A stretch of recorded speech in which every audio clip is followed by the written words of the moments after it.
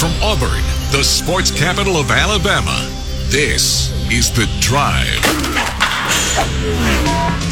The Drive with Bill Cameron and Dan Peck on ESPN 106.7 and online at ESPNAU.com. To be a part of The Drive, call 334-321-1390, toll free at 888-382-7502, or email The Drive at ESPNAU.com.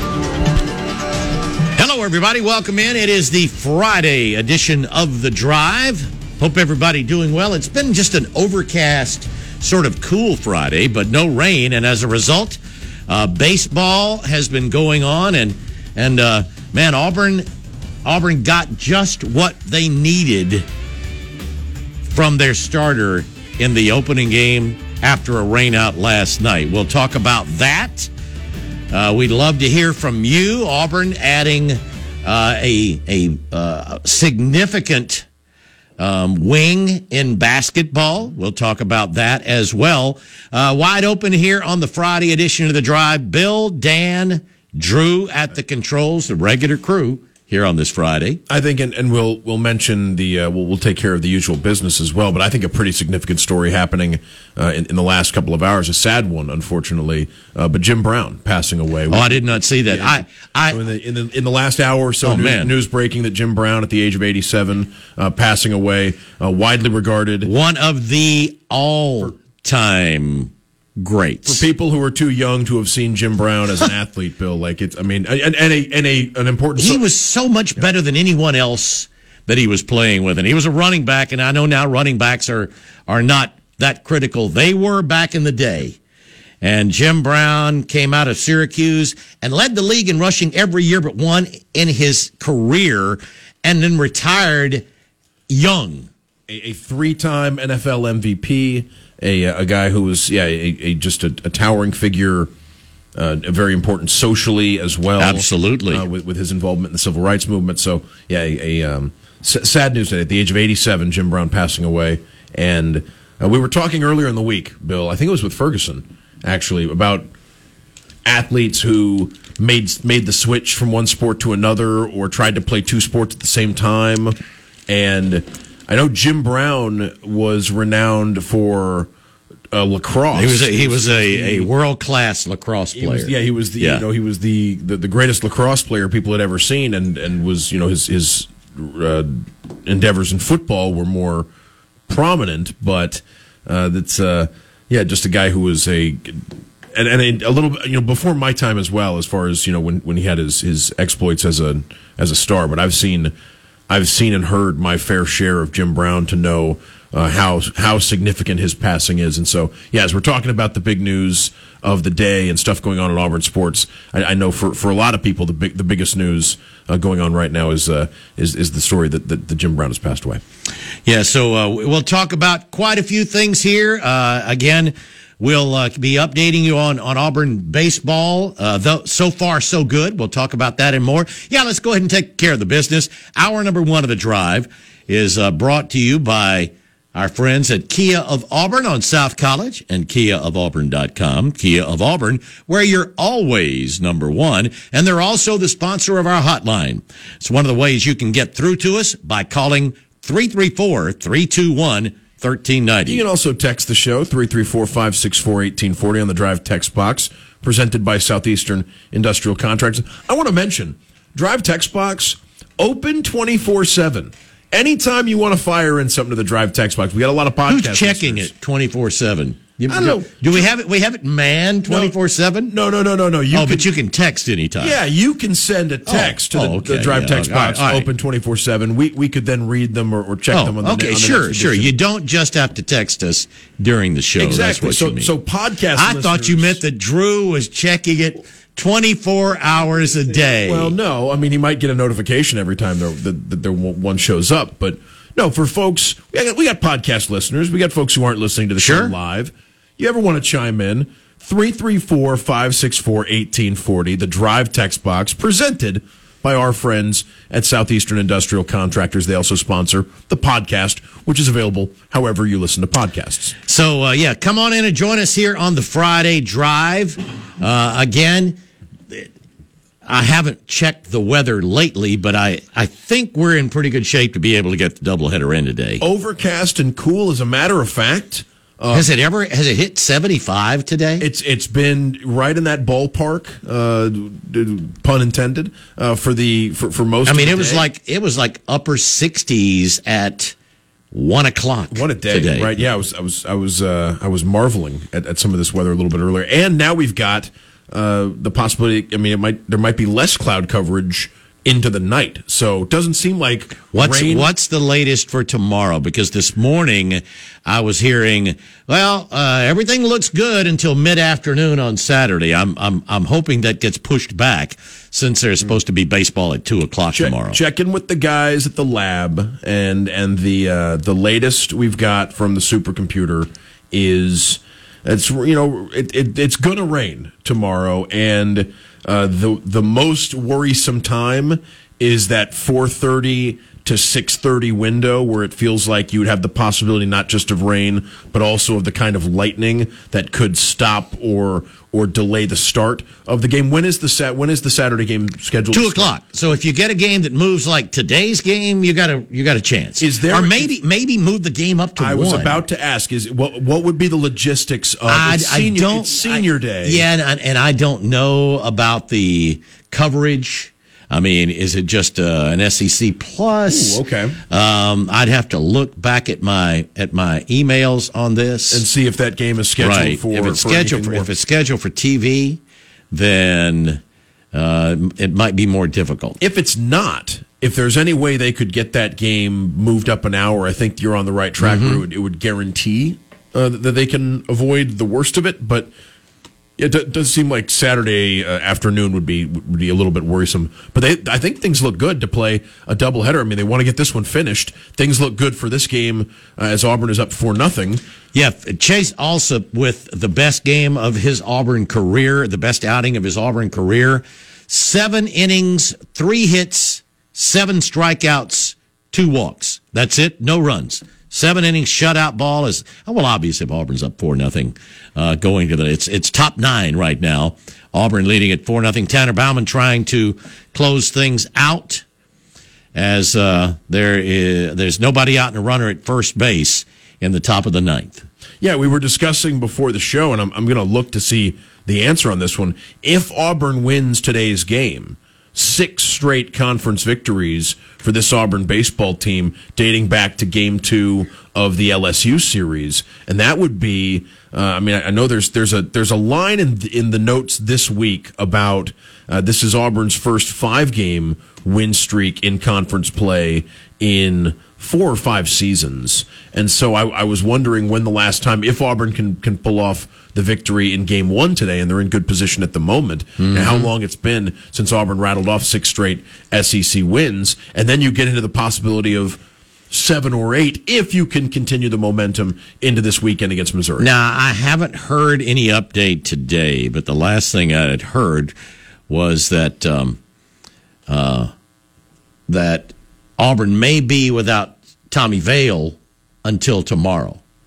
There was, that apparently he's had some of the stomach virus that's been going around. So I think the idea was save him for tomorrow. Man, what a great way to start this doubleheader regardless. So we'll keep you updated on the game as Auburn hopefully gets it closed out here very shortly. They're now 2 down as a double play wipes the runner off base. Auburn an out away from wrapping up Game 1 of the doubleheader, and as Dan said, that would be 6 straight wins. And man, great! There would just be. Tanner Bauman's the only guy in the bullpen who has pitched. The notes also mention Auburn is Auburn has won 4 straight series, right? Going into this one, the Mississippi State, and then Mississippi State, South Carolina, LSU, and the Ole Miss sweep. So they've won 4 straight series. They're the only team in the conference that has won the last 4 series they've played in the SEC. Longest active win streak of series victories of any team in the SEC. And if Auburn can win Game 1, they're in excellent position to pull off series victory number 5 in a row. What a way to close the regular season, Bill, to win in this league with the RPIs and with the number of teams in the SEC that are expected to host and could even be hosting super regional play. What a finish for this team potentially to win 5 straight series down the stretch in SEC play leading up to the SEC tournament. And we'll see what happens in the SEC tournament. But 5 straight series in a row, Bill, if they can pull that off, and they're in great position leading towards the end of game 1 here against the Missouri Tigers. If Auburn can... it's over. Auburn has wrapped it up 4-0, a combined 3-hit shutout. Chase Alsop, 7 innings, as I said, 3 hits and 2 walks. Tanner Bauman, 2 innings, no hits, no walks. He did hit the leadoff batter there in the 9th, and then they wiped him off the bases, and so Auburn wins it 4-0. Let's see. You've seen I know that Bryson Ware homered. Irish also homering for the Tigers. You've seen a thing. Ware or two. number 20. You've seen a thing or two before, Bill, about college baseball. So the streaks right now, Auburn is at 6 in a row in conference play, 6 games in a row, and Auburn, if they can win one of these next 2, that would be 5 series in a row dating back to Mississippi State. How impressive is it to finish in this league? Finish well, and 2 of them have like been that. over top 5 teams, right?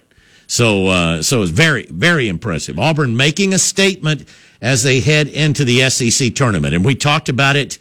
That it still may be difficult to host, but it's going to be difficult to overlook Auburn if they win this series and have a decent SEC tournament. The way Auburn is closing the regular season, if Auburn isn't a host, if they're not one of the top 16 when the bracket is unveiled, whichever team gets Auburn as the 2 in their regional isn't going to be doing a ton of celebrating with the way Auburn. No, finished, you're right? not kidding. You think about if you're Coastal or if you're Dallas Baptist or if you're Clemson or if you're Miami or Stanford, whoever it could be in that mix, Wake Forest even, if they're the number 1 team in the country. Like, I don't know if anyone's going to be thrilled to see. Now look, if Auburn, and I guess the flip side of that would be if Auburn is a host site, if Auburn's one of the top 16, maybe Auburn won't be as imposing as some of the other top seeds nationally, because you're talking about the top teams in the country. It's not as though Auburn will, but as a 2 seed finishing the season the way they're finishing it, I don't think anybody will be excited to have Auburn in their regional with the way this team, especially. What's your stance on Joseph Gonzalez? It feels unlikely, right? I don't think he's back. Haven't they kept like the window open? Well, of him contributing in the postseason. Butch has said he doesn't think he's going to be back. Yeah, that. But even without him, that's still a team. Chase Alsop is a guy that has great stuff. Did you hear? He was throwing 97 in the 7th inning. Oh, by the way, did you hear? Speaking of which, interesting combination. John Cohen is he's very entertaining. Andy on the radio. Andy Burcham. I'll offer my. He made one comment that I thought Andy was going to jump him because he said that this baseball on radio is easy stuff. We're 7 innings in and it's an hour and 40 minutes in. Andy and John Cohen were delightful as the radio team. I got to hear some of the broadcasts today, too. I thought they were just great. John made a point that I thought was pretty cool about getting it's a priority and I don't know if he's mentioned this publicly before, but one of his missions is to get the tarp off of the field did you hear when he said this, Bill? He wants the tarp off the field at Plainsman Park when it's not. Yeah, he wants to have some way to make it, and they were talking about different methods that ballparks use to have the tarp available, but not as part of the foul or field of play. And I thought he was really, really good. They seem like Andy and John feel like they're fast friends, even though John Cohen got here pretty recently. But they were, and you don't hear the AD just throwing on a headset very often and doing the color for a college baseball game. So I thought it was... Well, most of them aren't recent, very successful baseball coaches. He loves all the sports, but he's a baseball guy. And if John Cohen had decided at any point during the Mississippi State time, or even now, right, that he'd rather be doing baseball color commentary, his resume reflects somebody who would be qualified to be doing that too. So it's he was great, and I hope it wasn't just a one-time thing. I hope that he finds his way into the booth every now and then and becomes like you said, becomes a constant foil for Andy Burcham on these broadcasts, because I thought they were great together. We'll get to our first break here on the Friday Drive. Love for you to join in, unless something's changed. Auburn's got a long time now, because they were going to play a 2 and a 6. So they weren't going to turn around and start the next game 40 minutes later. At least that's the last thing I heard. Andy on the broadcast said 1 hour after this game concludes. Okay, so all right. So they are going to move it up a little bit. So that means it was just an SEC plus for tonight as well. That's a good idea, since it might rain later on this evening. So we're probably, I would say, 5:15 first pitch would be what they're shooting for. Something in that. In the along those lines, so we could have, and we'll have more details about that during the show. All right, we'll get to our first break of the afternoon. Come on in and join us here on the Friday Drive. Let's get back to the Drive. The Drive with Bill Cameron and Dan Peck on ESPN 106.7 and online at ESPNAU.com. To be a part of the Drive, call 334-321-1390. Toll free at 888-382-7502 or email The Drive at ESPNAU.com. Welcome back into the Friday Drive. Bill and Dan, Drew at the controls. Love for you to join in. Anything you want to talk about sports-wise. The Auburn basketball late last night, adding a player we were just talking about yesterday, because he had visited earlier this week. And Chad Baker-Mazara, is that right? That's right. Yeah, it didn't sound right when I said his name. Did you try to go Mazzara Baker? No. Okay. I just wasn't sure. Chad? Was that right? Yeah, Chad Baker-Mazara. Okay, Chad just didn't sound right. The CBM, yeah. Yeah, I knew the initials were right. I didn't have anything in front of me, but the 6'7" lefty. So Auburn looking to replace Alan Flanagan, 6'6" lefty, gets a 6'7" lefty, who has really been a good shooter through his career. And his coaches say he is a tenacious defender. Now, he's not known as much of a rebounder as Alan Flanagan, but I mean, his numbers very impressive everywhere he's been. He started his career at Duquesne, transferred to San Diego State, and according to a couple of reports, has admitted, he didn't focus on academics, got into academic trouble there at San Diego State, transferred to Northwest Florida State, where he has graduated. I believe, and not to make light of it, because I'm happy that Chad Baker-Mazara has lined things up and he's coming to Auburn. A lot of folks got into academic problems not to make light in college, didn't focus as much as they should have. You threw an allegedly in there. As I recall, I believe the coach of San Diego State was unusually blunt about Chad Baker-Mazara. Chad has now said yes, because there were that he had some academic problems. Well, and the reason for that was because there was a lot of interest around the San Diego State program.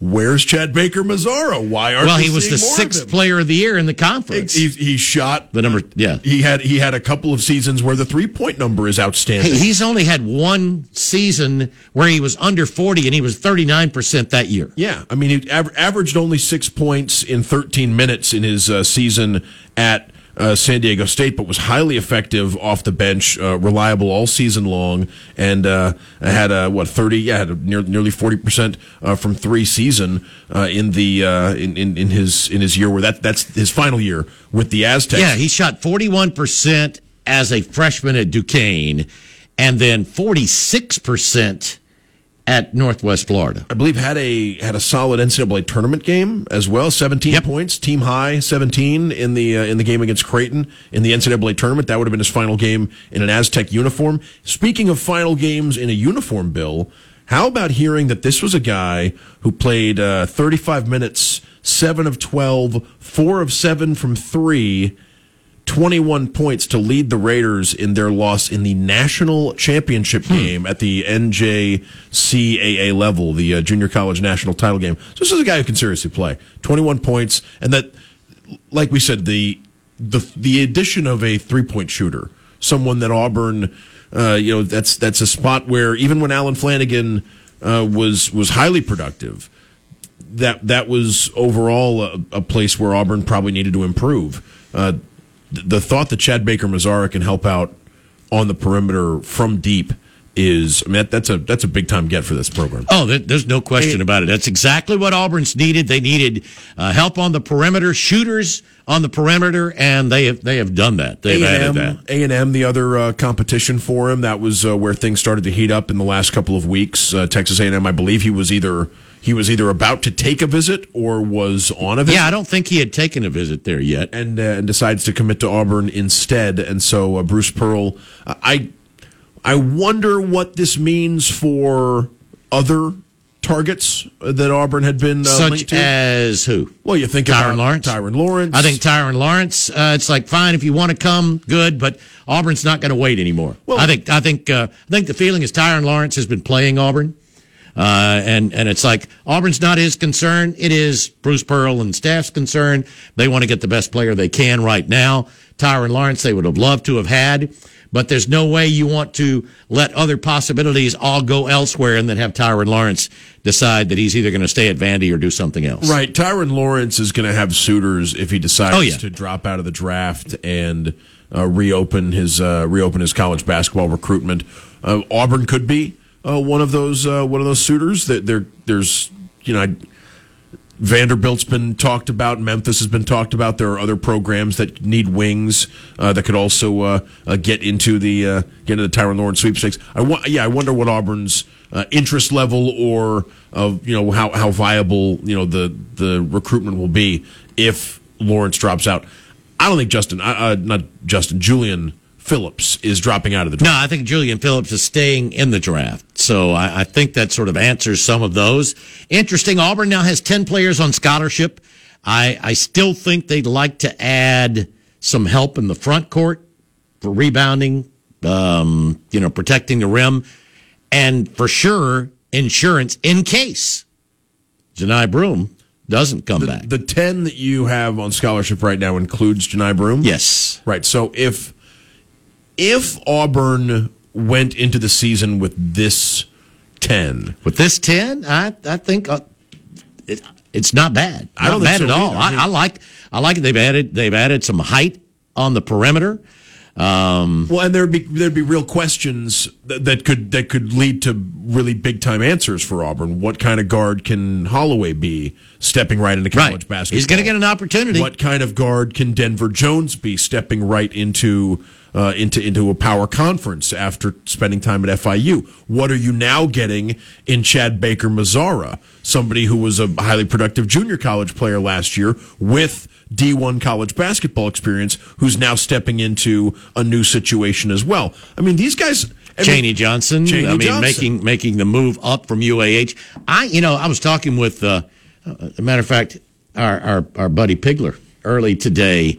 And he said he'd seen Cheney Johnson, and thinks Auburn, this is going to be a guy that surprises a lot of people because, remember the story on him is he came out of high school around 6'3".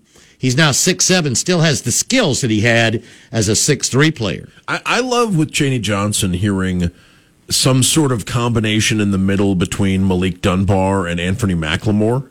Right, like thinking that there's some compromise between those two as a possibility that Auburn's getting. Maybe mix, because of the height, like maybe mix some D'Angelo Purifoy in there as well, of like recent players that you're getting, like depending on what kind of game Cheney Johnson wants to, where Cheney Johnson provides production. But no, that's another variable. He's when Cheney Johnson committed, we were talking about it's difficult to.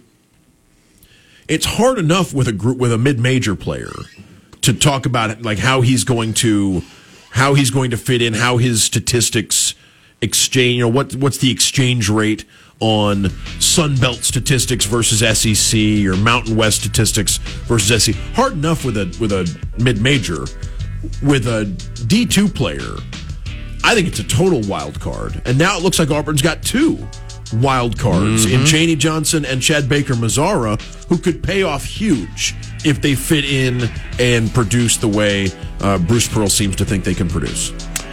We need to get to our bottom of the hour break. Love for you to join in. Give us a call, 334-321-1390. That's the Kia of Auburn hotline here on The Drive.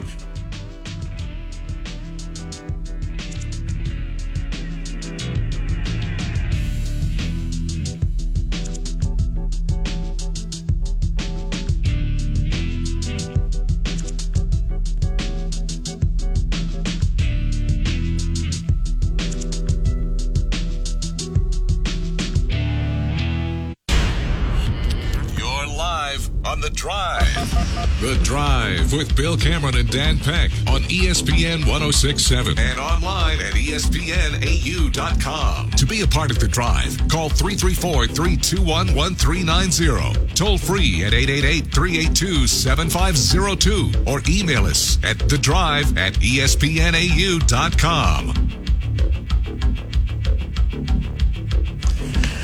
Welcome back into The Drive. 27 minutes away from 5 o'clock here on this Friday afternoon. Bill and Dan, good start for Auburn today in baseball with the win over Missouri. Of course, yesterday the game rained out, and I mean there was no chance. There was really no chance of playing last night.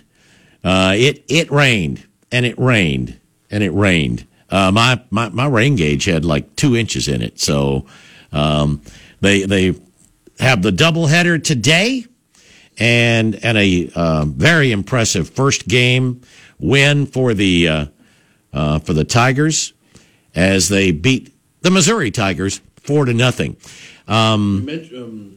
We mentioned that the news breaking about the passing of Jim Brown before the show starting. Also, a little piece of news in the world of college athletics. I don't know if you saw this headline, Bill, but USC Athletic Director Mike Bone announcing that he is resigning effective immediately. He was hired from Cincinnati 4 years ago. Golly, has it been that long? Yeah, I didn't even, it seemed like it was just a year or two. Yeah, just 4 years ago, but he was the AD when USC made the highly consequential decision to make the jump from the Pac-12 to the Big Ten. He also hired Lincoln Riley from Oklahoma to start a new era of USC football. He's citing health concerns and wrote as a statement that I believe was made available to the Los Angeles Times and some other media outlets. He was an athletic director at 5 different institutions over the last 25 years, and now USC looking for a new AD as they prepare to make the jump to the Big Ten. Meanwhile, Auburn softball scheduled to get started anytime. It was a scheduled 4:30 start against Cal State Fullerton. Auburn, the home team, being the 2 seed there at Clemson. We'll keep you updated on that one as well. So, how are things going? Haven't seen a PGA scoreboard update. I mean, I know they got the one right there on the screen in front of me, but I'll see if I can get one a little bit more in depth. Here, Corey Connors is alone now in first place, 6 under. Scotty Scheffler, who was one of the favorites, along with John Rahm, when the tournament began. He is just 1 stroke behind Victor Hovland. Also in the mix, Keegan Bradley. We've got. Let me see some other names. Justin Rose. Those are the guys, the only ones that are better than 2 under. So Bryson's under par, but he's had a rough day today. He's 3 over. Bryson DeChambeau was the leader after the action ended yesterday. Some other big names still in the mix here. Let me see what I got. Patrick Cantlay is 1 over. Dustin Johnson is 1 over. Brooks Koepka is 1 over. Colin Morikawa is 1 over. So a couple of golfers hovering just over par among the biggest stars of the day. Rory McIlroy is 2 over. We've got Patrick Reed at 3 over, and working our way down. That's Phil Mickelson's 5 over, so looking less likely that his day is going to. Actually, that's the cut Is line. that the cut? Yeah, cut line is cut? So Phil Mickelson might in fact be he might be in position to continue on. Tony Finau also at 5 over at the cut line, but right now Connors and Scheffler and Hovland ahead of the field in New York at the PGA. 334-321-1390. That's the Kia of Auburn hotline. Anything on your mind, sports-wise, here on this Friday afternoon? Let's see. As we were, talking, Auburn with. Do you think? You asked me. What do you think? You think Auburn is done at the wing in basketball? Probably. I think if there's a guard that they. If there's a guard, it'd be tough to sell playing time. Yeah, I would think to a guard now. It feels like the rotation's just about finished with the 10 players they have right now. Maybe there's an insurance policy they'd want to pursue somewhere. Things change if Janai Broom doesn't come back, but I think with the 10 players, things change drastically if Janai Broom doesn't come back. It's a seismic shift as far as what this roster needs. But no, as things stand right now, I think a 10 player. It's tough to sell, like you said, not just playing time, but Bruce feels like he's someone who's ready to reward the walk-ons with available scholarships, right. And he's got a couple of them in his program that he could do that. And if there's sure, you can. The thing is, if you find another 4 or 5, a young one, say that you can use for a few minutes, or someone who is satisfied with being someone who's just going to give you 10 minutes or so that you can help defensively and rebounding, that gives you 11. Lior, it's easy to put him back on scholarship. And then if there's another walk-on you want to reward, you can do that. And those are 1-year deals where you'd be able to use them again next year. I saw a projection. I think it was may have been Nathan King a little earlier today. I am not sure. Let's try to do the numbers. I think Chad Baker-Mazara has 2 years of eligibility. I would think. But he is a 4th-year player. So Auburn could be very senior laden this year. Out of the 10 players on scholarship, I believe 6 of them are going to be listed as seniors. So Chad Baker-Mazara was... I know he's been out of high school for 3 years. Let me see what I got there, because he was high school class of 2020, right? And played... And did he take a year? No, he was actually high school class of 19, and then took a year at the Spire Academy. So he was. That doesn't count against your eligibility. Didn't count against eligibility, but I wanted to get that right. Right. So he was high school class of 19, and that also contributes to his age. But he was high school class of 19 from New Jersey, then went to the Spire Academy in Ohio, and was a player on the. They were a top 10 national prep school team. Went to Duquesne, so his first year was the 2021 season at Duquesne. Mm-hmm. Then he transferred after that to San Diego State. Did not take a red shirt, either of those. So he's played 2 years of major conference basketball. And then 1 year of junior college. So I guess he just has 1 year. But hold on a second. The year he spent at Duquesne is the COVID year. Yeah. That you could redeem for another year. That's why I was thinking he probably has 2 years of eligibility. The 2020-2021 season is the season that every basketball player can redeem. They were allowed to sit out without it counting against their eligibility. So his freshman year at Duquesne could be redeemed for a COVID-19 season down the road. So he's definitely got 1 year of eligibility remaining could opt for a second year. Right, because you know what you don't see is you rarely see true juniors at the junior college level. You know what I mean? Right. Like I'm thinking... Yeah, he's called a 4.24. He was a qualifier out of high school who then could go to junior college, graduate, and transfer back and be eligible to play at both junior college and then back in whatever division he wants. Right. I'm with you. I think Chad Baker-Mazara has 2 years of eligibility left. He might have to redeem the COVID year for his second year at Auburn if he wanted to, but I'm fairly certain he has 2 years left. Yeah, so on the roster, let's see. Jalen Williams is definitely a senior.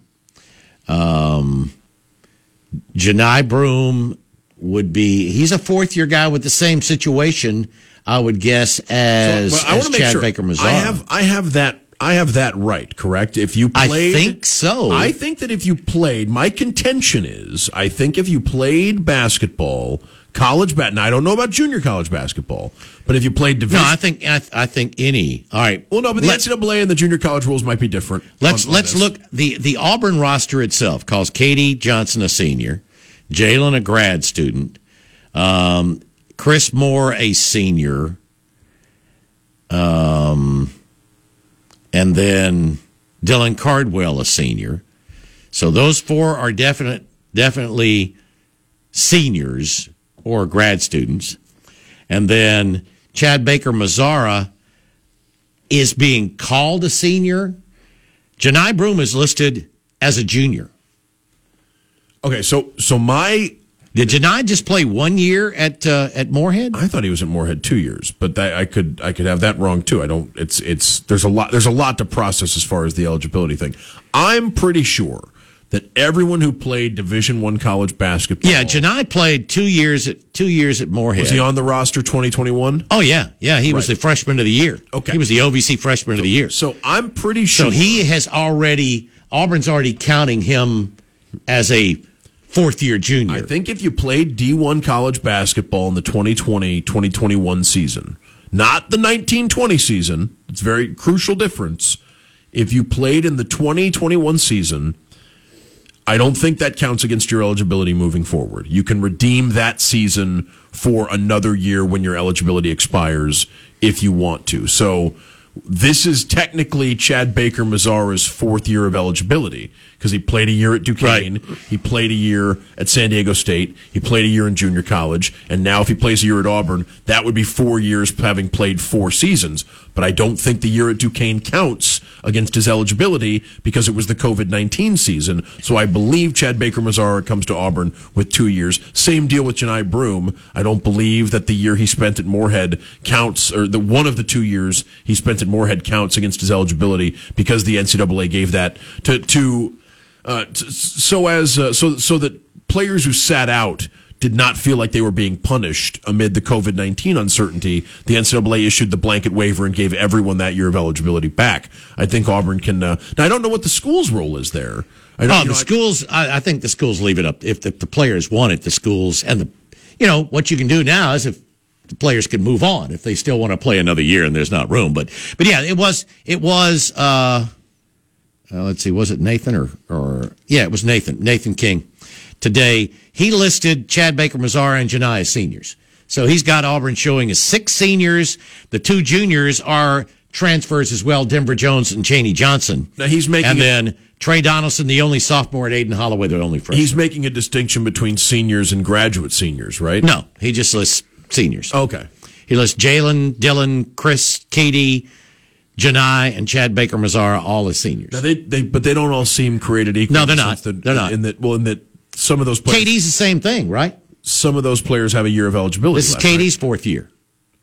This is Katie's one 4th year. One at Georgia, 2 at Auburn. But one of his years didn't. Right. But one of his years seemingly doesn't count because. And this is Dylan's. Yeah. So I mean, heck, technically, I guess a lot of those seniors could be back again. Anyway, I like the makeup of the roster. I mean, that's assuming Janai comes back, and you'd love to add another big. 334-321-1390. Love to hear from you. That is the Kia of Auburn hotline. We'll get to our final break of hour number 1 here on the Friday Drive. The Drive continues. The Drive with Bill Cameron and Dan Peck on ESPN 106.7. Online at ESPNAU.com. To be a part of The Drive, call 334-321-1390. Toll free at 888-382-7502. Or email The Drive at ESPNAU.com. Welcome back into The Drive. Final segment here of hour number 1. Auburn and Cal State Fullerton underway, and the Clemson Regional in the NCAA softball tournament. A lot of SEC representation in the softball tournament, and Auburn underway as the. I think today's the first day of the action. I don't believe they were. Maybe there were some games played yesterday. I should know the. No, today. I'm being. It is confirmed. Today is the first one. In fact, let's see who's up for. Georgia's also playing the 14 seed in the Athens Regional. There have been some SEC teams that have. So your Ole Miss beat Baylor already in in regional action. Clemson beat UNC Greensboro. That's why this game was a few minutes late getting started, I guess. 17-2, the final score as the Clemson Tigers take care of business against the Greensboro. So that means that the winner of this game between the Auburn Tigers plays and Clemson. The Titans of Cal State Fullerton, they'll play Clemson tomorrow. That's I think that game is. I think that's the early game. I think it's the early game too. Right now, 2 down. Matty Penta striking out the leadoff batter, getting a ground out, and Cal State batting with 2 down and the top of the first. We'll keep you updated on that. Again, baseball. Great performance by Chase Alsop today, really saving the bullpen. Tanner Bauman comes in, goes 2 perfect, well, not perfect innings, 6 up, 6 down. He did hit a batter. We hit the bullseye with our speculation, though. It is going to be 5:15, the start for Game 2 of the doubleheader. Eagle flight scheduled. That is right. So it should be 5:10. Yeah, just before first pitch. You want to be in your seat around 5-ish if you can. Maybe a little later than that, as they're also going to honor the graduate. And don't smell like bait. Also honor. That'd be something. Going after the. That's what the net's there for. No, be behind the net. That's right. All those fishermen going to Auburn baseball games after work. Just got off the boat, huh? Just got off the boat, going straight to the Auburn baseball game. Yeah, or if you well, more likely, say you'd been at the lake and you'd been cleaning some fish. Or wash up before you head in, okay? Or you work at a bait shop or a bait shop proprietors. Those are closer to the Auburn, to Plainsman Park. Potentially, we got a couple fine bait shops within our listening area. So I think it's good advice. Nevertheless, don't want to smell like bait. They're going to honor the. I wouldn't encourage that anyway when you're going to be in a big crowd. Any social situation. No, that's right. So they're going to honor the graduates. There's going to be an Eagle flight, and then they're starting the game at 5:15. So I think 5:05. I don't have the release right in front of me. But I thought tomorrow was senior day. I think they're doing something with. I'll double check. I'm pretty sure there was something about honoring the graduates in there along with the Eagle flight. So let me see if I can get the. How about this? We've got a tweet from Auburn baseball in the last 10 minutes. Tomorrow is senior day with trading card giveaways. Trading card giveaway while supplies last. Graduate ceremony scheduled for 5 p.m. tonight. 5:12 Eagle That's flight. That's a pretty quick ceremony. 5:15 first pitch. Okay. So is the graduate ceremony the same as senior day festivities? Or I don't know. Maybe it's to honor. No, I don't think so. Maybe it's to honor all the players that have earned degrees who still have eligibility remaining or something. Maybe there's that would make sense that we almost have a distinction between the graduate ceremony and the senior day because so many players in different sports receive degrees while they still have eligibility remaining and they haven't finished their actual careers. But congratulations to everybody on the Auburn baseball team who's earning their degrees and going through all that stuff. But 5 o'clock is the graduate ceremony, 5:12 the Eagle flight, and then 5:15. So you need to head on over there if you're going to catch all that. I mean, that's about 6 minutes from now. But yeah, Auburn looking for the doubleheader sweep. We'll give you the lineups and everything. Like I said, Tommy Vale, I believe, Auburn's hoping that he's able to go tomorrow. Man, it'd be great to have a guy like Tommy Vale if you could win Game 2 and have Tommy Vale for Game 3. You know what, though? It also, people could, momentum's a funny thing. Tommy Vale missing a series and saving his arm for the postseason is not the worst thing. No, not at all. You see Major League Baseball teams down the stretch, maybe the ace skips a turn in the rotation. Auburn hasn't already wrapped up a regional host. You're right. If you had, sure, you might think about doing that. If Tommy Vale can't go this weekend, but he's able to return to action in the SEC tournament and beyond, maybe this pays dividends because it was a little bit, it was a chance for him to rest after a great series of performances. You'd love to have him out there tomorrow, but if he can't go, at least it's not something where you're worried moving forward, right? Like it's not an injury to a body part that gets you pause about what kind of Tommy Vale. He's got a little stomach bug or something. Hopefully, Tommy Vale's going to be able to resume his. He's going to be able to return to action soon. And if it's not this weekend, maybe it's actually a blessing in disguise. All right, we're halfway done here on the Friday Drive. Bill and Dan with Drew at the controls. We're back after our top of the hour break. Come on in and join us for hour number 2.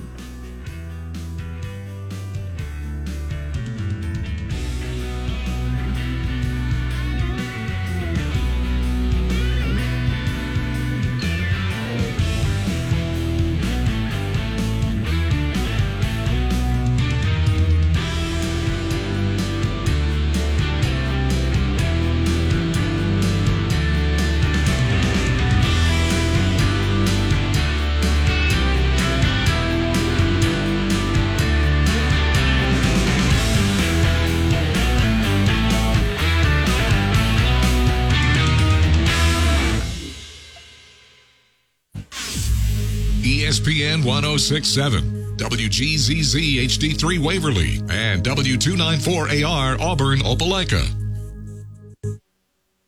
This is SportsCenter. I'm Doug Brown. Legendary Cleveland Browns running back Jim Brown has died. He retired after 9 seasons when he was only 30. At the time, he was the NFL's all-time leader in rushing yards, attempts, and touchdowns. He led the league in rushing in 8 of his 9 seasons. Jim Brown was 87.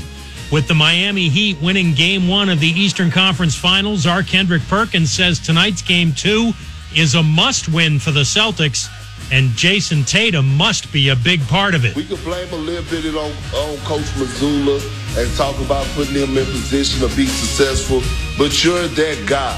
Humbly speaking, you're one of the best players in the world. If you want the damn basketball, go get the damn basketball. Kendrick Perkins on Get Up. Game 2 coverage, Celtics and Heat, starts at 8 Eastern here on ESPN Radio and the ESPN app. Second round of the PGA Championship live right now on ESPN and ESPN Plus. Corey Connors and Scotty Scheffler share the lead at 6 under par. ESPN Radio is presented by Progressive Insurance. Looking for a career you'll love with flexibility, great pay, and benefits, and one of the country's top workplaces? Come join their growing team. Go to progressive.com/careers and apply online today.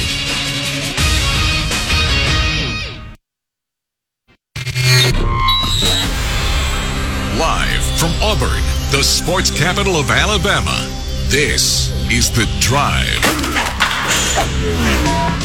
The Drive with Bill Cameron and Dan Peck on ESPN 106.7 and online at ESPNAU.com. To be a part of The Drive, call 334-321-1390, toll free at 888-382-7502, or email The Drive at ESPNAU.com. Welcome into hour number 2 of the Friday Drive. Bill and Dan with Drew at the controls. Yeah, it's the regular crew here in hour number 2, and somebody did it again. They took the adapter, and it's in this one. Can you reach that? It's like this. You want to use mine? This headset, he's got an adapter Bill, I got an adapter plugged in over here. Okay, yeah, I use that. I was going to say you can plug yours. Yeah, I noticed it yesterday, and everything was amazingly good in hour number 1 that I didn't even notice it. But I just moved the headset enough, and I lost all the audio. So we probably need to find some more adapters. Man, that makes a difference. Welcome in. It's hour number 2 of the Friday Drive. And the second hour is brought to you as usual by the good folks at the Orthopedic Clinic, East Alabama's go-to center for orthopedic care with locations in Auburn and Opelika, on the web at orthoclinic.com. KiaOfAuburn.com. And love for you to join in. You can give us a call on the Kia of Auburn hotline. Kia of Auburn, where you're always number one. And the number to get you through is 334-321-1390. You can also text the show, 334-564-1840 on the Drive text box, presented by our friends at Southeastern Industrial Contractors. They also sponsor the podcast, which is available however you listen to podcasts. Mentioned at the top of the show, the news breaking, Jim Brown. Yeah, passing away and at we the age didn't of talk. 87. We didn't talk enough about Jim Brown. I mean, we just sort of quickly passed over. Yeah, one of the all-time greats. He was so dominant. He was. I mean, he was the kind of guy that could run through people. He could run by people. He was. I saw somebody earlier saying he was Bo before Bo. I mean, he was one of those. He was just looked like a freak. He was bigger than most running backs at the time, and things seemed to come so easily to him. I mean, he came into the NFL and immediately was the best player in the league. I think part of the reason why, as time has gone on, maybe people are less familiar with Jim Brown than some other legendary football players is the era, 1957 and Right. 1965. I don't know how often. I don't know what the television status was for many of those games. You don't see as many highlights of Jim Brown's NFL career. There was a game of the week, and that's of course right in the middle of his career came the formation of the AFL, and then it was before he was out as the AFL and NFL were about to merge. And I think there was with Jim Brown's life and with his celebrity, there were a lot of different sort of eras. And you had, and you mentioned also earlier, very prominent in the civil rights movement, and I mean, at those days, that was very controversial. Well, I'll read the first paragraph of the New York Times obituary of Jim Brown that was published recently, because this is I think there's a lot to get to, and how much of it we need to get to in depth about Jim Brown, we'll see. But Jim Brown, the Cleveland Browns fullback, who was acclaimed as one of the greatest football players in history, and who remained in the public eye as a Hollywood action hero and a civil rights activist, though his name was later tarnished by accusations of violent conduct against women, died on Thursday night at his home in Los Angeles. He was 87 years old. His family announced his death on Friday on Instagram. Unquote. And Jim Brown, his time as a football player, and they also mentioned that he was a All-American lacrosse player at Syracuse, one of the great lacrosse players of all time. I'm familiar with his work as an actor. The Dirty Dozen. Dirty Dozen was the first. I mean, that was his big, first part. He's great. He's great in the Dirty Dozen. He's great in Mars Attacks. Was. He plays in the ensemble, the Tim Burton sci-fi comedy Mars Attacks. There's a fight scene between Jim Brown and a bunch of the aliens wearing the glass. He plays sort of a. I'm trying to think of he was a retired former heavyweight champion who'd fallen on hard times and was now like the doorman at a casino in Las Vegas, fighting off the Martian attack. Ice Station Zebra. Yeah, that's right. Is a Jim Brown film. They actually had that on. I think TCM showed that in the last 24 hours, not related to Jim Brown's passing or anything like that. But no, he was a.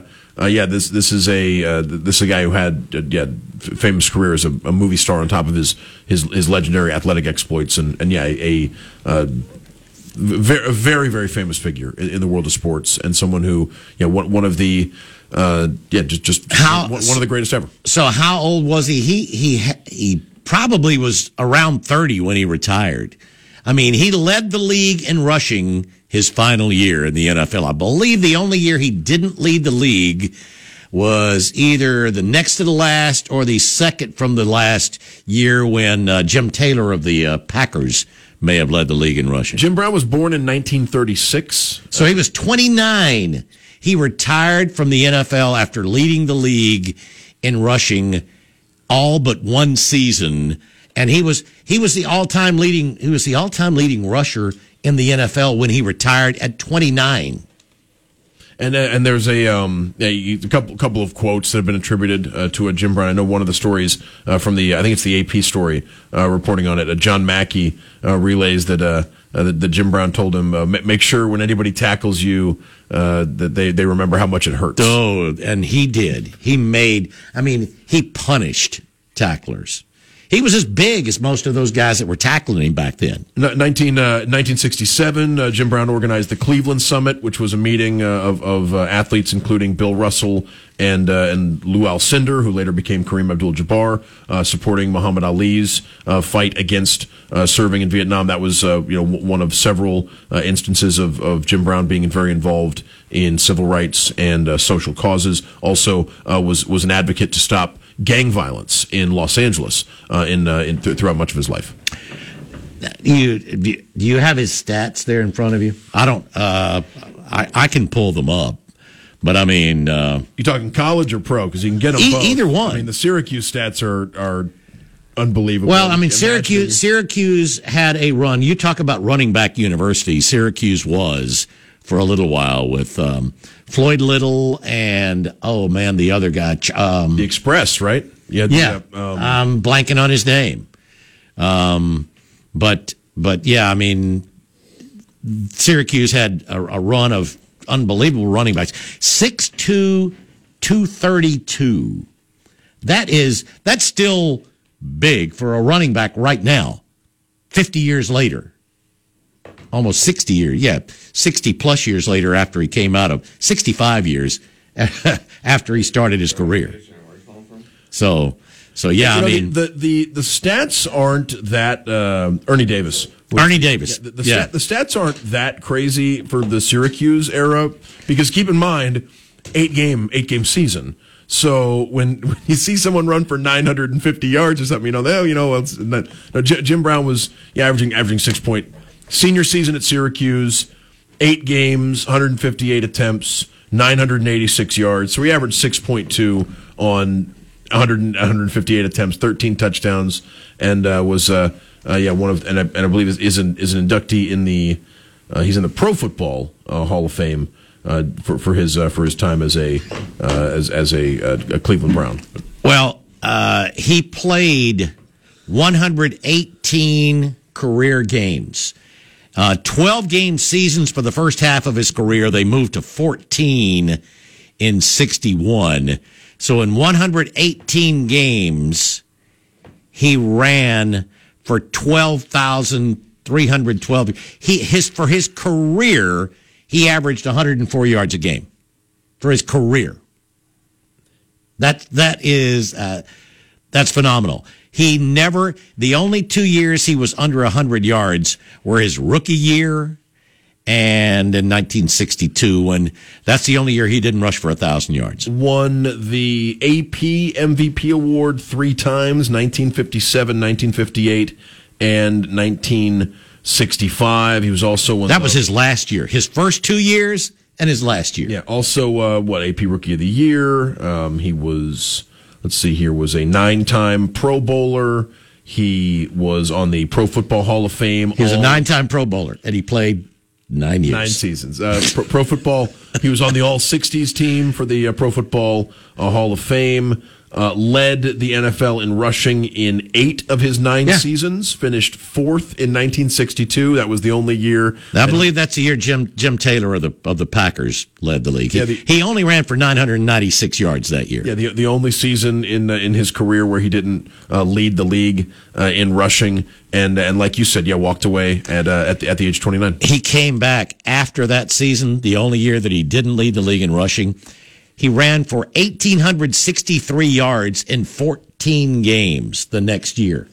Averaged 133 yards a game. And the fact that he walked away early, I think, as NFL careers shorten and as players who are financially set decide they're going to call. He was the first to do that. He said, I think that's. He said he didn't have anything else left to prove.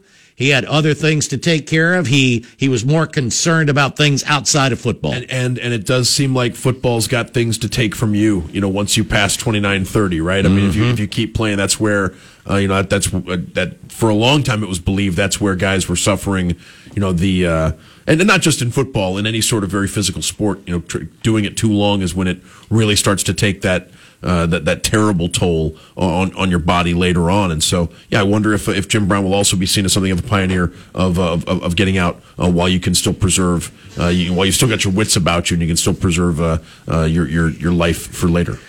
334-321-1390. Let's get to the Kia of Auburn hotline. And Pat is up first. Hey, Pat. Hey, guys. How's it going, man? Pretty good. Hey, man. I just wanted to make a comment. Y'all talked about it earlier.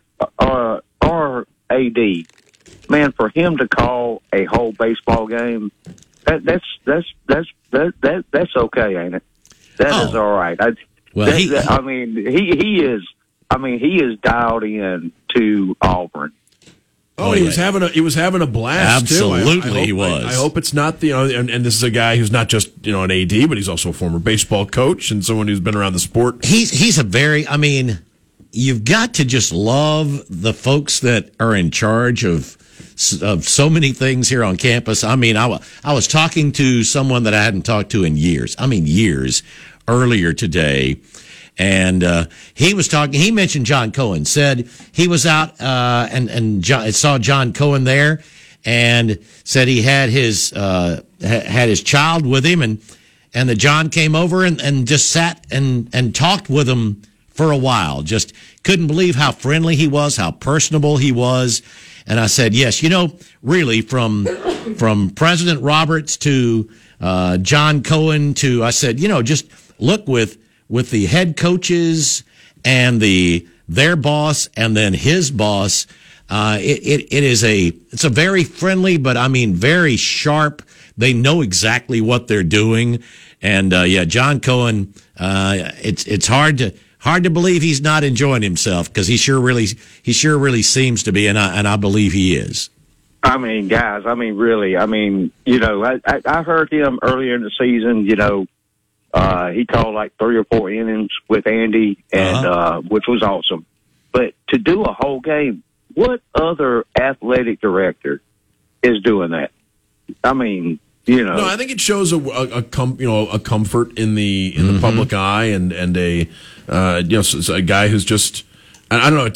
I don't know if it's to be expected from ADs, because some are a little more comfortable at the microphone than others. But I think it's really cool that Auburn's got somebody who's that willing to step out and get in converse. And by the way, he's been really candid at these ambushes as well about what he envisions for Auburn and what he thinks is something that the projects that he prioritizes and how he feels about some other things. So I think it's been we've made a lot of the first few months of Hugh Freeze's tenure, right? And I think exactly. I think John Cohen's had an excellent first few months on the job. I agree. On the job as well. All right, hey man, that's all I got, man. Appreciate the show, bro. Appreciate the call, Pat. We need to get to our first break of hour number 2. Yellowhammer, hang on. Hammer. You'll be up when we come back here on the Friday Drive. Time to churn up some more yardage on The Drive. The Drive with Bill Cameron and Dan Peck on ESPN 106.7 and online at ESPNAU.com. To be a part of The Drive, call 334-321-1390. Toll free at 888-382-7502 or email The Drive at ESPNAU.com. Welcome back into The Drive here on this Friday afternoon with Bill and Dan. Drew at the controls, updating PGA. Scotty Scheffler has regained the lead, 6 under on 17, through 17, as a matter of fact. Let's get back to the Kia of Auburn hotline, and Yellowhammer is up next. Hey, Yellowhammer. Hey, afternoon. I heard you talking about Jim Brown and a movie he was in, and I'm wondering if I remember this correctly. Jack Nicholson played the role of the President of the United States. That's Mars Attacks. Yeah, sure is. Yeah, okay. And what was the name of that movie? Mars Attacks is the mid 90s, I think 96 or so. Tim Burton did it was sort of like a throwback to the old school disaster movies where you had a bunch of characters, an ensemble. Rather than like I remember they would kill the Martians by singing Slim Whitman songs. And their heads would explode, right? It would break the glass, right, of their that's right. of their helmets. Or the frequency would. And it's been a while since I've seen it. And that kind of stung because I was a big Slim Whitman fan. Slim Whitman. His fans were represented. Man, the first I ever heard of Slim Whitman Yellowhammer is when those commercials used to run on Channel 4 at about 3 o'clock in the morning. Well, I guess, sometimes Slim Whitman and Boxcar Willie. It seemed like they were selling their stuff. Back before Zamfir, the master of the pan flute. Oh God, not Zamfir. Oh man. Oh. Well, anyway, if I had my druthers, I was a head coach, would I pick Walter Payton, Barry Sanders, Bo Jackson, or would I pick Jim Brown? That's really, really tough. Man, I don't know. Jim. I mean, there are a lot of folks who, even before he passed away today, there are a lot of folks who would have told you Jim Brown's the answer to the question of like the greatest greatest player to ever participate in the NFL. Now, there's other, like I'm sure that if you have your preference, he was the most dominant player in the league for all his 9 years. I guess we got to hire him. Huh? But Bo, if Bo had stayed healthy. No kidding. Oh, well. Well, thanks, guys. Bye. Appreciate the call, Yellowhammer. 334-321-1390. Auburn has now sent out an official release about the signing of Chad Baker-Mazara. I'll read you some of the notes from there. 6'7", 190 is what Auburn calls him. It's a signing and not a commitment, right? Yes. Okay, cool. It says 6'7", 190, rising junior. So that is good to know that he does have 2 years of eligibility. Guard forward.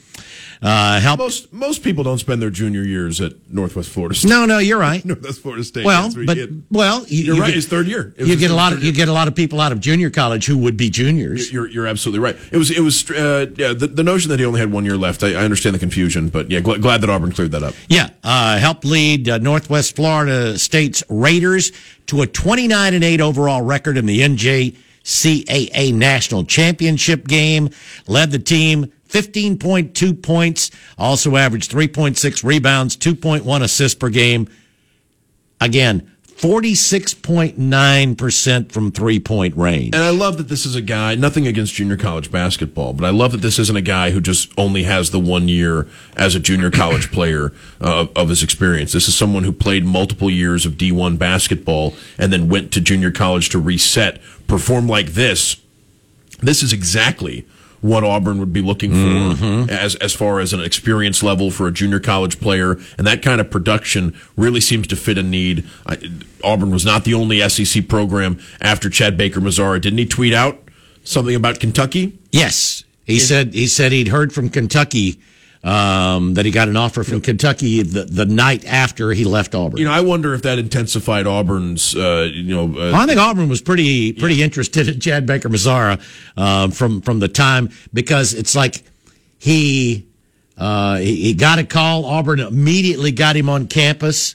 It seemed like Auburn was very intent on trying to get his services. Felt like there was some urgency there. I'm going to try to find out. I got some connections in Niceville. I'm going to try to find out a little bit more about Chad Baker-Mazara. We may have a guest. Drew was just telling us that some folks he knew said he was fun to watch, and I'm sure that's the case.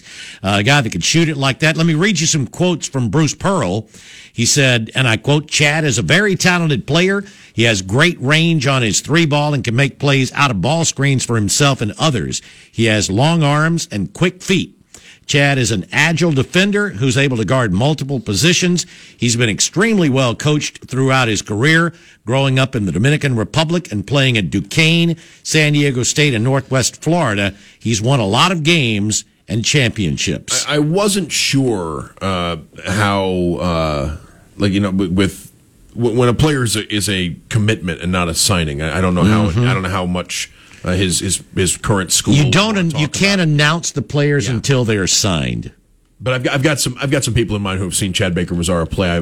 Now that he's signed, we may have a little more we may have more hope of getting them to come on the record and talk about him. But it's a really nice pickup for an Auburn team that has needed. I mean, with the expectation since the season ended or since Wes Flanagan moved on to Ole Miss, the expectation that Alan Flanagan was leaving and Chance Westry since Chance Westry went into the portal, there's been a pretty serious need for a wing. Even signing the player out of UAH, Chaney Johnson, even adding Chaney Johnson didn't change that Auburn needed to find minutes on the perimeter. No, not at all. Love to add somebody. Man, you got to love it. I mean, Denver Jones, Chaney Johnson, and Chad Baker-Mazara. That is experienced and some size there.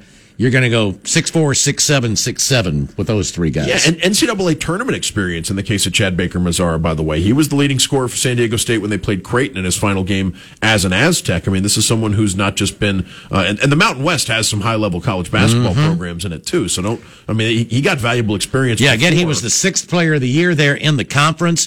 Also pointing out that he was third in the third in the A-10 and 3-point shooting as a true freshman. This is a great pickup for an Auburn team that needed to find some help with the wing. Yeah, no question about it. So nice to know that he is in the fold. And we talked about it a while ago. 10 players now on scholarship. That is assuming Janai Broome comes back, and Auburn would like to add one more player in the front court. And we'll see. I mean, there have been a couple of options. I mean, they've looked at a couple of high schoolers, and there's no question they're in contact with some of the guys in the portal as well. A high schooler is a fascinating proposition because I think it's fair to assume Auburn only has 2 underclassmen on the roster now. Trey Donaldson's a sophomore, and Aiden Holloway's a freshman. Right, and that's with eligibility questions, right? We did the whole to do in the first hour about what being a senior. Yeah, what year exactly people are. Yeah, we spent way too much time. But it's interesting, and there's questions, and how about this? I mean, if it's fair for Auburn to assume that this might be the last year of college basketball for Janai Broome and Jalen Williams and Dylan Cardwell. Mm-hmm. Adding a high school player who spends a year learning the system, doesn't get on the court a lot, but is in a position to step in and contribute. Someone who, you're right, wouldn't expect to have to play, so you wouldn't have to worry about him jumping into the transfer portal because he doesn't get to play 20 minutes a game. Yeah, you don't want to mislead someone and tell them that there's an opportunity. If Janai comes back and Jalen comes back and Dylan comes back, with the addition of Chaney Johnson and with Chris Moore, presumably ready to go when the season starts, you don't know how many minutes you can really sell somebody who's not a proven star. You don't know how many minutes you can sell somebody at the 4 or the 5 right now in college basketball. Right now for Auburn college basketball. But after the season, there could be a ton of minutes available. So if they wanted to make, what would you think of it, Bill? Like a long-term investment? Right. Someone, and you would assume that's not going to be someone who is being recruited by everybody, but someone who the coaching staff sees the potential there, sort of a raw type big guy. And a JUCO player a JUCO player probably doesn't make sense there because if you only have 2 years of eligibility left, you probably don't want to spend one learning the system and waiting and watching. But one of either somebody that would be okay spending their final year of college basketball as the number 4 or number 5 post for a major conference team, or somebody who would spend a year learning the system and getting acclimated to SEC basketball, but not playing a lot, and then maybe stepping into a bigger role next year. If Auburn identified one of those two, it seems like they maybe have a scholarship to gamble on something like that. We need to get to our bottom of the hour break. Love for you to join in. We'll update you on what's going on the Diamond when we come back here for the final half hour of the Friday Drive.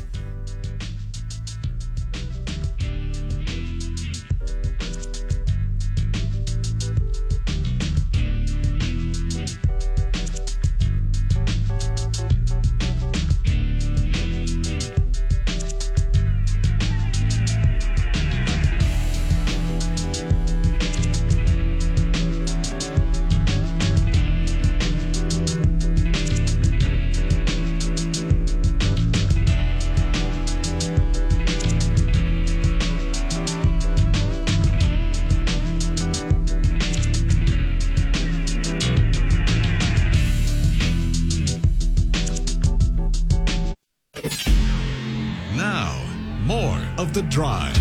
The Drive with Bill Cameron and Dan Peck on ESPN 106.7 and online at ESPNAU.com. To be a part of The Drive, call 334-321-1390. Toll free at 888-382-7502 or email The Drive at ESPNAU.com. Welcome back in. Final 25 minutes of The Drive here on this Friday afternoon. All right, let's catch you up on what's going on in baseball and softball. Obviously, we've talked about Auburn's 4-0 win over Missouri in the opener of the doubleheader today over at Sanford Stadium, Hitchcock Field at Plainsman Park. Excellent pitching from Chase Alsop and Tanner Bauman, a combined 3-hitter. All right, Auburn softball out to an early lead, a quick lead behind Matty Penta. Auburn leading 6-1 over Cal State Fullerton as the Titans bat in the top of the third. Auburn with 2 in the first, then Cal State struck with a run in the second, but Auburn came back with 4 in the bottom of the second, and Auburn leads that 6-1 with Cal State batting in the top of the third. As Dan mentioned, Clemson an easy winner in the opening game there in the Clemson Regional, and it looks like should be a matchup of the top 2 seeds. Those 2 Tigers there in Clemson tomorrow if this continues. We'll keep you updated there, though. Auburn ahead 6-1. Meanwhile, we're up to 6 straight conference wins now for Auburn after winning the first of 2 games in the doubleheader.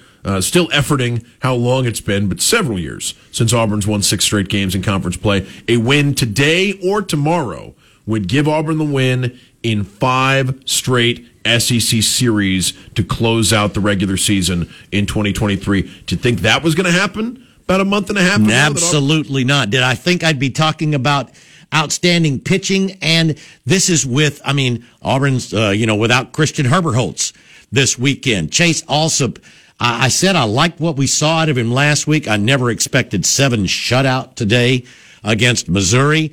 And Auburn's out to a 1-0 lead as we are in the top of the second. Cole Foster doubling in Chris Stanfield in the bottom of the first. And Connor Copeland on the mound for the Tigers. You know, as Auburn having to go down the line a little bit, but man, they're in great shape because they've got the whole bullpen. Tanner Bauman threw 2 innings in the opener, and they've got everybody else available. We've got a question coming in from the text box anonymously. Someone wondering, do you think if Auburn can pull off the sweep this weekend, Bill? Where do you think that puts Auburn in position as far as hosting in regional play in the baseball postseason? It's a tough call. I mean, I got to note that Auburn on the daily RPI was 17th today. All right, there's never been a team, an SEC team, with 17 SEC wins and an RPI 17 or better. There's never been an SEC team not to host with those numbers. However, there also have never been 8 SEC teams hosting. And right now, Auburn is the 8th highest RPI team in the SEC. I think they should be in position to host if they sweep and then win at least a game in the SEC tournament. But it's just hard to expect the committee to let half of the hosts be from one conference. There are a couple of schools in the SEC that seem like no-brainers, right? As far as there are no doubt about it, they're hosting in regional play. Kentucky, Arkansas, LSU, South Carolina, and Florida are currently ranked 2 through 6 in RPI, Bill. Using the NCAA.com's RPI rankings, Kentucky, Arkansas, LSU, South Carolina, and Florida are 2, 3, 4, 5, and 6. So you figure those 5 are in excellent position. Where's LSU now? LSU, 4. Okay. So Kentucky, Arkansas, LSU, South Carolina, and Florida. All right. Who else is not in there? Because the SEC had Vanderbilt's 8. Okay, Vandy has dropped a spot then. Right. So Vandy is 8, so that gives you 6. Six of the top 8. Right, with Clemson and Wake Forest, the other two. And Alabama has been playing well, and they're right there around the top 10. Alabama's 11. And so Alabama's 11 in RPI right now. Auburn is 18. 18, that does not factor in the win today. Right. It is 18 going into this weekend. So Auburn presumably improved their position with a win over Missouri. Could get another win over Missouri today to further improve their position. Let me see where Missouri is in the most recent. 36 is where Missouri entered. Entering today, Missouri was the number 36 team in the country in RPI and on the bubble of the NCAA tournament. So a win, another win in one of these next two over Missouri would further improve Auburn's standing. I don't know the question as far as if the committee would, if there are 8 or 9 SEC teams in the top 15, would the committee just say we can't have 9 SEC teams hosting regionals because it's never happened? Well, there wouldn't be 9. It could be 8, right? Auburn is the 8th. Auburn is 8. Yeah, you're right. Okay, so let's say 8 because that's what I'm saying. Tennessee's 23. Tennessee's probably not going to be able to play their way into that mix. Now there have been some teams who are behind Auburn right now in the RPI rankings. Dallas Baptist and Miami have both been Miami's been mentioned a few times. They've both been projected as and I've also seen Indiana State, and I'm wondering where was Indiana State in the somebody had Indiana State as a host in a regional. Let me see if I can find where they are in. Maybe I missed them. And anyways, there are other schools that are in the conversation. Oh, Indiana State's 12. So there are other schools in the conversation for hosting spots as well. But it seems like Auburn, with a push here. What do you think, Bill? Do you think they can get to the 15-16 line if they keep winning? What do they need to do? I think they can. I just wonder if they're going to put 8 SEC teams as hosts. Auburn may need to have a little more damage. I'll tell you, the thing is, man, Alabama has played so well since they replaced Brad Bohannon. Alabama's hot too. I mean, Alabama's already won the first 2 games of their series. They're 15. Alabama's got a chance to finish 16-14. Saw them play win 38 games in the regular season. Saw them play in Montgomery last week against Troy. Mm-hmm. Really impressed by the way they're pitching. I mean, they are. I mean, it's and I don't know how much of it. I don't know how much of it, if any of it, has to do with the departure of Brad Bohannon. I don't want to try to connect those dots. But it's almost like they're going to prove that the story about them isn't just about that. Yeah, well, they've hit they can play. They've hit a real hot stretch, and they've had the opportunity to, with some wins that help move the needle. I would say the same thing about Alabama, Bill. If they're a 2 seed, I don't think there are going to be teams fired up for Alabama. How are they how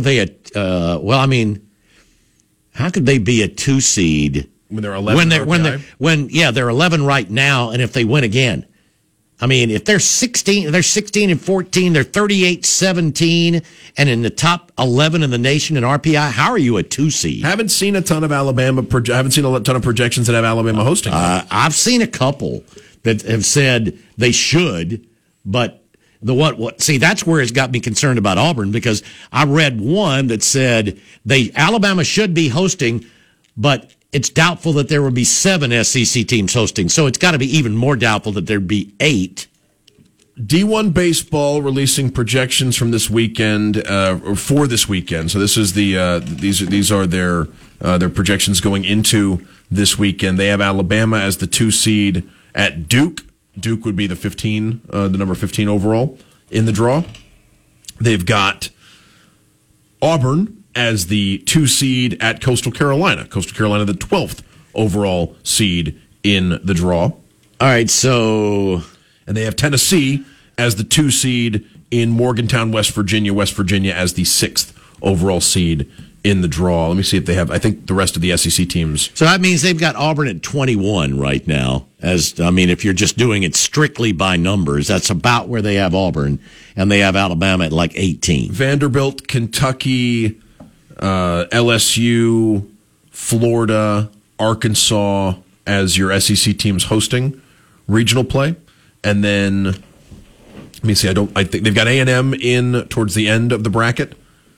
and they don't have Georgia or Missouri making the draw. That was the projection for this is a big ball game for Missouri here. I mean, Missouri really needs to not be swept, and they really need to win this series to try to make a big statement for them. How about this? To keep their chances as an at-large alive, because they can win the SEC tournament. Right. That is right. To keep their chances as an at-large alive, I would call the game going on right now a must-win game for Missouri. Yeah, that's what I'm saying. This is a big ball game. The chances of Missouri making the SEC, if Missouri loses today, this game going on right now, there is basically no window for them to get to the NCAA tournament without winning the SEC tournament. If they lose today and Mississippi State wins, they may not make the SEC tournament. They may not make the tournament at all, which also it is puts huge added pressure for them, because right now Missouri and Georgia are 10-18. They are the last two teams in. Mississippi State is 9-19, one game back. So yeah, there's a lot on the line as Auburn and Missouri play right now, and Auburn batting in the bottom of the second. Connor Copeland, 2 shutout innings with 3 strikeouts. And Auburn leading 1-0 as they bat in the bottom half of the second. Meanwhile, over in softball, Cal State with a run in and threatening runners at second and third, top of 3. Auburn leading 6-2, but Cal State Fullerton has scored a run and has runners at second and third. And Auburn will face, or if Auburn can win, they'll face Clemson tomorrow in that regional. Clemson pounded UNC. Was it Greensboro? UNC. It was one of the UNCs. Either Williamsboro. I think it was Greensboro. But Clemson just demolished. Yeah, it was like you said, 17-2. 17-2 was the final score. So Clemson moving on to the in the winners bracket. If Auburn can beat the Titans of Cal State Fullerton, they will face Clemson tomorrow in regional play in NCAA softball action. All right, we will get to our final break of the week. Still time for you to join in. 334-321-1390 here on the Friday Drive. Let's get back to The Drive. The Drive with Bill Cameron and Dan Peck on ESPN 1067 and online at ESPNAU.com. To be a part of The Drive, call 334-321-1390. Toll free at 888-382-7502 or email The Drive at ESPNAU.com. Welcome back in. Final segment of the afternoon of the week here on The Drive. You going to try to check out any of the baseball in person? I know today's yeah. I was thinking about tonight's, but since they started at 5:15, I don't know. I got a couple of things to do. I was thinking I'd be a little late. It's going to put me awful late if I get over there. And then tomorrow, I've got tickets. But the weather is the concern tomorrow now. So I hope so. Wonder if they will keep the scheduled start time. We were talking about that earlier in the show, as it seems like the late afternoon weather could be a concern. Maybe that game starts a little bit earlier than expected. But Auburn takes the first game against Missouri earlier today. They're now in action in the second game. And Auburn's on the board, right, Bill? Yeah, Auburn scored a run at the bottom of the first on a Cole Foster double. So they're ahead 1-0 and batting in the bottom of the second. I was gonna look and see. Let's see on the Saturday game. See if I could see the TV or anything like that on that. I've got the know before you go there. I was looking for the release actually about the full series so I could see if it is scheduled for something other than SEC Plus. So let's see. And no, it's just showing that it's senior day. It doesn't say anything about the TV. I don't think any of the games have. So if it's not, then it should be able to be moved up. And because, as you were saying, it looks like rain mid to late afternoon, maybe late afternoon tomorrow. Right. It seemed like 4:30, 5 o'clock or so is when weather could be more of a concern, which I mean, they still got time to do a 9-inning baseball game, but with a 2 o'clock start time, maybe they'd want to push it a little bit. SEC Network Plus is where you can watch both the game going on right so now. So they should be able to move that up then if they feel like they need to. Let's see. Softball, Auburn gets out of the top of the third. An unearned run against Matty Penta. So the Tigers now batting bottom three, leading at 6-2. Meanwhile, Auburn goes. The hope is Tommy Vale tomorrow, right? Yeah, because of the stomach bug. Yeah, right. And I mean, right now Connor Copeland has gone 2 1/3, struck out 4, as Missouri batting in the top of the third. You know, we were game notes mentioned, Bill. And we debated this a little bit earlier. First 5-game SEC win streak by Auburn since 2011. Oh, wow. So I didn't realize it had been that long. 12 years since Auburn. And that was 5. It's 6 now. It's now 6. You know, you wonder how far back you go to get to 6 or 7. It's let me see. It's how far do they go with best 12-game stretch since 2018 for Auburn, and it's now 13. It's now 10-3 in their last 13, and the only team in the league to have won 4 of the last to win 4 straight. SEC and you know, Auburn split the first 2 there, so Auburn has now won 9 of its last 11 conference games. So that's really impressive, and leading here 1-0 in the top of the third. We were talking about, I mean, how important it is the weather. You know, everybody wants to get all these games in because you've got so many teams that are so close, and seeding is so important for the SEC tournament right now. I believe this is pretty live because it shows Auburn, 15-13.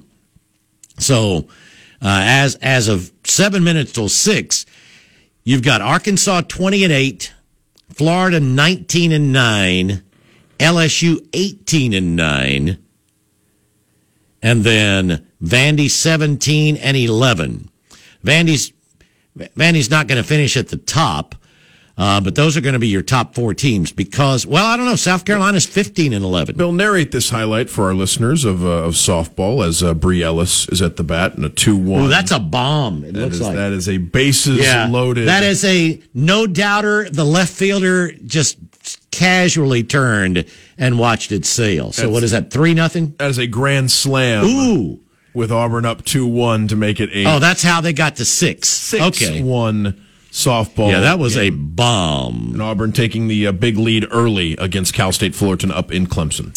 Yeah, so things are going pretty well on the diamond. Still a lot more. I mean, this is it, obviously, for Auburn softball. Looks like they're going to get an opportunity to take on Clemson tomorrow. Winner there is in great shape.